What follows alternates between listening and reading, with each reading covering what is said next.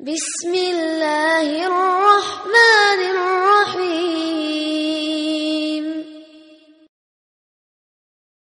அன்புக்கும் பெருமதிக்குரிய சகோதரர்களே, அடுத்ததாக தொழக்கூடாத இடங்கள். இது மிக முக்கியமானது. தொழுகையுடைய முக்கியத்துவம் நாம் அறிந்து கொண்டோம். தொழுகையுடைய நேரங்களை நாங்கள் அறிந்து கொண்டோம். தொழக்கூடாத நேரங்களை அறிந்து கொண்டோம். தொழக்கூடாத இடங்கள், தொழக்கூடாத இடங்கள் என்ன என்பதை கட்டாயமாக நாங்கள் அறிந்து வைக்கிறோம். இது மிக முக்கியமான ஒரு பிரச்சனை நம்ம சமுதாயத்தில். இன்றைக்கு இந்த தொழக்கூடாத இடங்கள், இஸ்லாம் எங்கே தொழக்கூடாது என்று சொல்லி இருக்கின்றதோ அந்த இடத்திலே பள்ளிவாசலை அமைத்து அந்த இடத்திலே தொழக்கூடிய ஒரு நிர்பந்தத்தை ஏற்படுத்தக்கூடிய ஒரு நிலையை என்ன செய்கிறார்கள் நமது முஸ்லிம் சமுதாயத்தில் நிறைய செய்தி வைத்திருப்பதை நாங்கள் பார்க்கிறோம். அதாவது இஸ்லாம் தொழக்கூடாத இடங்கள் என்று சொல்லும்போது மிக முக்கியமாக என்ன சொல்லுதோ, கபுரஸ்தான், அதாவது மையவாடி, மையங்கள், கபறுகள், இந்த அடக்கப்படக்கூடிய இடம், அடக்கஸ்தலத்தில் என்ன செய்யக்கூடாது, தொழக்கூடாதுன்னு இஸ்லாம் சொல்லுகின்றது. அடக்கஸ்தலம் என்று சொன்னா நம்ம சிந்தனை டக்குன்னு என்ன வரும், பொது மையவாடின்னு தான் வரும். நம்ம சிந்தனை அப்படித்தான் வரும், பொது மையவாடி, ஒரு 100-150 பேர் 200 பேர் பன்மையில உள்ளதான் அங்க அடக்க செல்லம், நிறைய பேர் அடக்க செய்யப்பட்டதான்னு சொல்லி நினைக்கிறோம். நம்ம நிறைய பேர் நண்பர்களே, ஒருத்தர் அடக்கப்பட்டிருந்தாலும், ஒரு அவுலியா என்று சொல்றாங்க இல்லையா, இன்னைக்கு இந்த அவுலியான்ற பேரில் உள்ள ஒருத்தர் அடக்கப்பட்டிருந்தாலும் கூட அந்த இடத்துல பள்ளிவாசல் கட்டப்பட்டிருந்தால் அதுவும் அடக்கஸ்தலம் தான், எந்த சந்தேகமும் கிடையாது. அதுவும் அடக்கஸ்தலம் தான். அதன் மீது பள்ளிவாசல் கட்டப்பட்டிருந்தால், அந்த பள்ளிவாசலுக்குள் அடக்கஸ்தலம் இருந்தால் அங்கே தொழ முடியாது. இது நாங்களாக சொல்லவில்லை, ரசூலுல்லாஹி ஸல்லல்லாஹு அலைஹி வஸல்லம் அவர்கள் மிக தெளிவாக எங்களுக்கு சொல்லிவிட்டு சென்ற செய்தி என்பதை நாங்கள் விளக்கணும். இந்த விஷயம் வரும்போது ஹதீஸை நான் சொல்லிட்டு அதுக்கப்புறம் வரேன். என்ன சொல்றாங்க ரசூலுல்லாஹி ஸல்லல்லாஹு அலைஹி வஸல்லம் அவர்கள், அபூ சயீத் அல்-குத்ரி ரலியல்லாஹு அன்ஹு அவர்கள் செய்தி சொல்றாங்க, கால ரசூலுல்லாஹி ஸல்லல்லாஹு அலைஹி வஸல்லம் அல் அர்து குல்லுஹா மஸ்ஜிதுன்.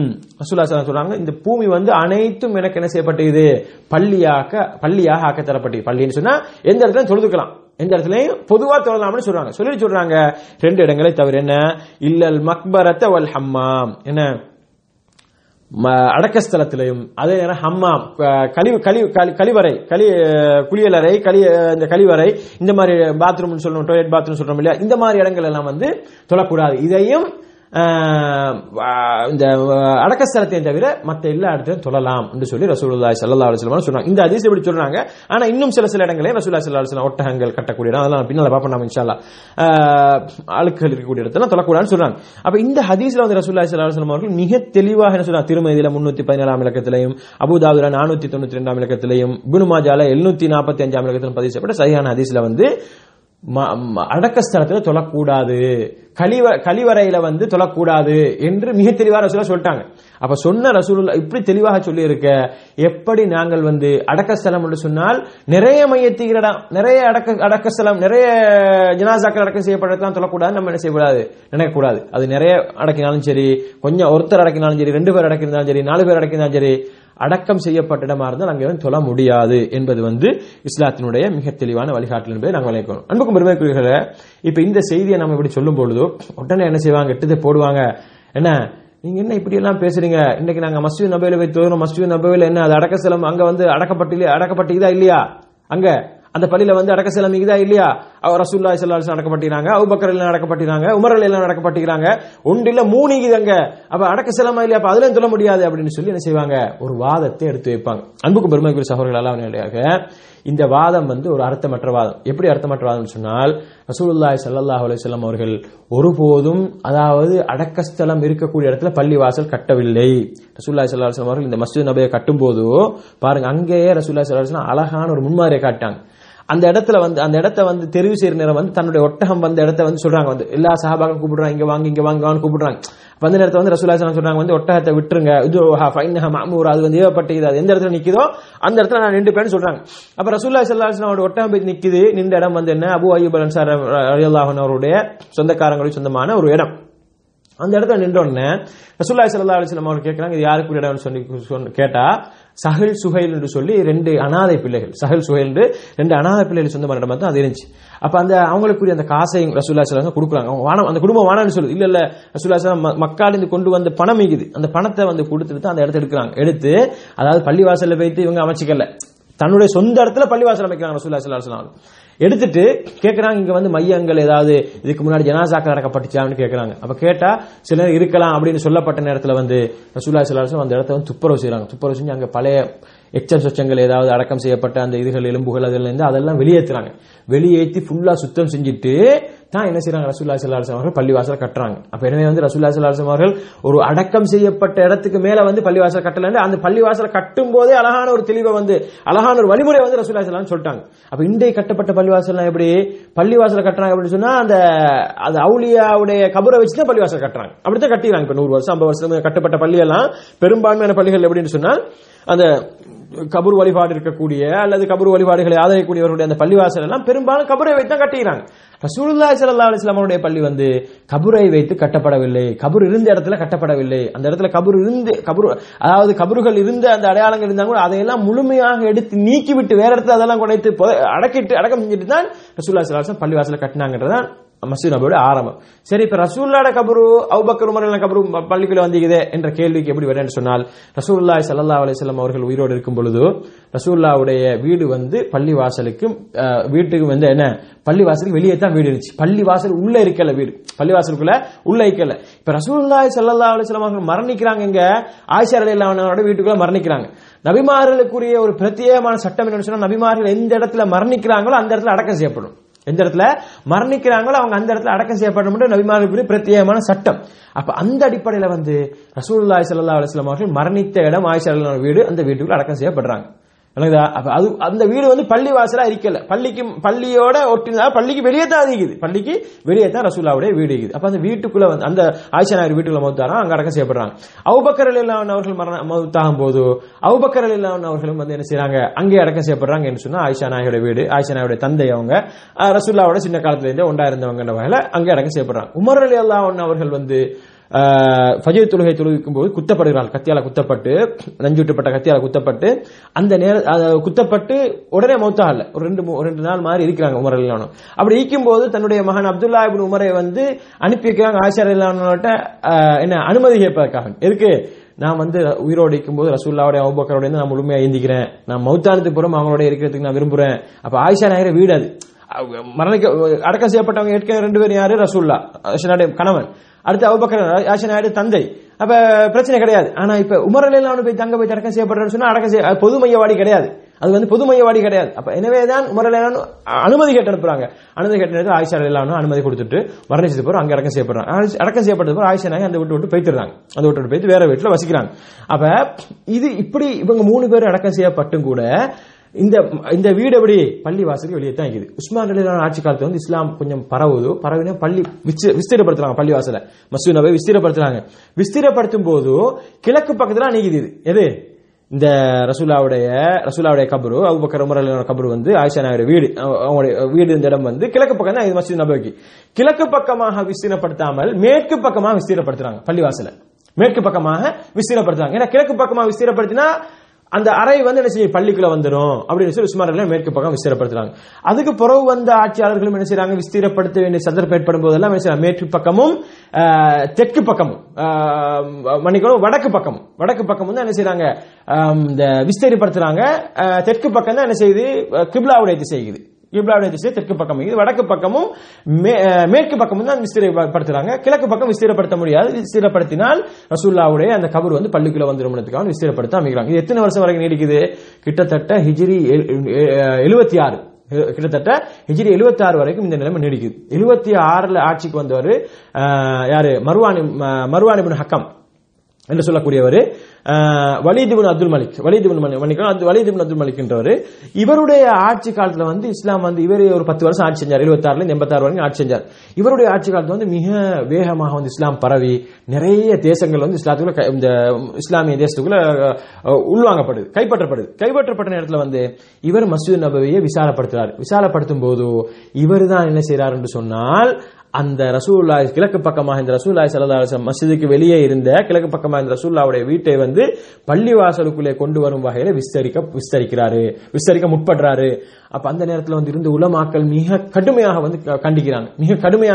கண்டிக்கிறாங்க, இதை செய்யாதீங்க. ஏன்னு சொன்னால் இதை செய்தால் இதை ஒரு ஆதாரமாக எடுத்துக்கொள்வார்கள், இதை என்ன சொல்வார்கள், ரசூலுல்லாஹ்வுடைய கபரை பள்ளிக்குள்ள அணைக்குதுன்னு சொல்லி ஆதாரமாக எடுத்துக்கொள்வார்கள் சொல்லி மிக கடுமையாக இதை எச்சரிக்கிறாங்க. இதுல இமாம் மாலிக், இமாமுல் மதீனான்னு சொல்லி வர்ணிக்கப்படக்கூடிய மதீனாவில் இருந்த இமாம் மாலிக் ரஹிமஹுல்லாஹ் ரஹிமஹுல்லாஹ் அவர்கள் கூட மிக கடுமையாக விமர்சிக்கிறார்கள். ஆனால் அவர் அதையெல்லாம் கேட்காமல், அந்த எச்சரிக்கையெல்லாம் கேட்காமல் அவர் என்ன செய்யறாரு, அவர் பள்ளியை விஸ்தரிக்கிறார். ரெண்டு பக்கத்தாலையும் கிழக்கு பக்கமும் தெற்கு பக்கமாக, இந்த கிழக்கு பக்கம் மேற்கு பக்கமாக விஸ்தரிக்கிறார். விஸ்தரிக்கிற நேரம் பள்ளி வாசலுக்குள்ள கபரஸ்தானம் வருது.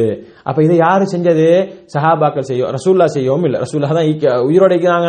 ரசூல்லா மரணிச்சது பிறகு அடக்கம் செய்யப்பட்டது அபூபக்கர் ரலியல்லாஹு செய்யவும் இல்லை. அபூபக்கர் ரலியல்லாஹு மரணிச்சது பிறகு உமர் ரலியல்லாஹு செய்யவும் இல்லை. உமர் ரலியல்லாஹு மரணிச்சது பிறகு உஸ்மான் ரலியல்லாஹு செய்யவும் இல்லை. அலி ரலியல்லாஹு செய்யவும் இல்லை. ஏனைய சஹாபாக்கள் யாரும் இந்த பள்ளிவாசல்களை கபர் கொண்டு வரும். ஏன்னா சஹாபாக்கள் எல்லாம் தெரியும் இது கூடாது, இப்படி செய்யக்கூடாது, பள்ளிவாசல்ல கபர் இருக்கக்கூடாது, கபர் இருக்கக்கூடிய இடத்துல பள்ளிவாசல் இருந்து அங்க தொழக்கூடாது என்பது அவங்களுக்கு தெரியும். எனவே சஹாபாக்களோ நேர்வழி நடந்த 4 கலீஃபாக்களோ ஏனைய சஹாபாக்களோ யாருமே செய்யாது.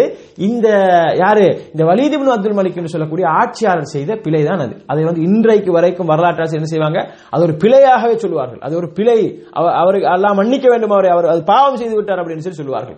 எனவே அன்புக்கும் பெருமதிக்குரியவர்களே, அவர் செய்த ஒரு தவறை வைத்து ரசூலுல்லாஹ் பள்ளிக்குள்ளேயும் கபர் வைக்குதுன்னு சொல்லி என்ன செய்ய முடியாது, முடிவெடுக்க முடியாது, அதை ஆதாரமாக எடுக்க முடியாது. ரசூலுல்லாஹ்வை ஏன் அந்த இடத்துல பொதுமையவாட்டில் நடக்காம ஏன் அந்த இடத்துல அடைக்கிறாங்கன்னு சொன்னா அது நபிமார்களுக்குரிய பிரத்யேகமான சட்டம்.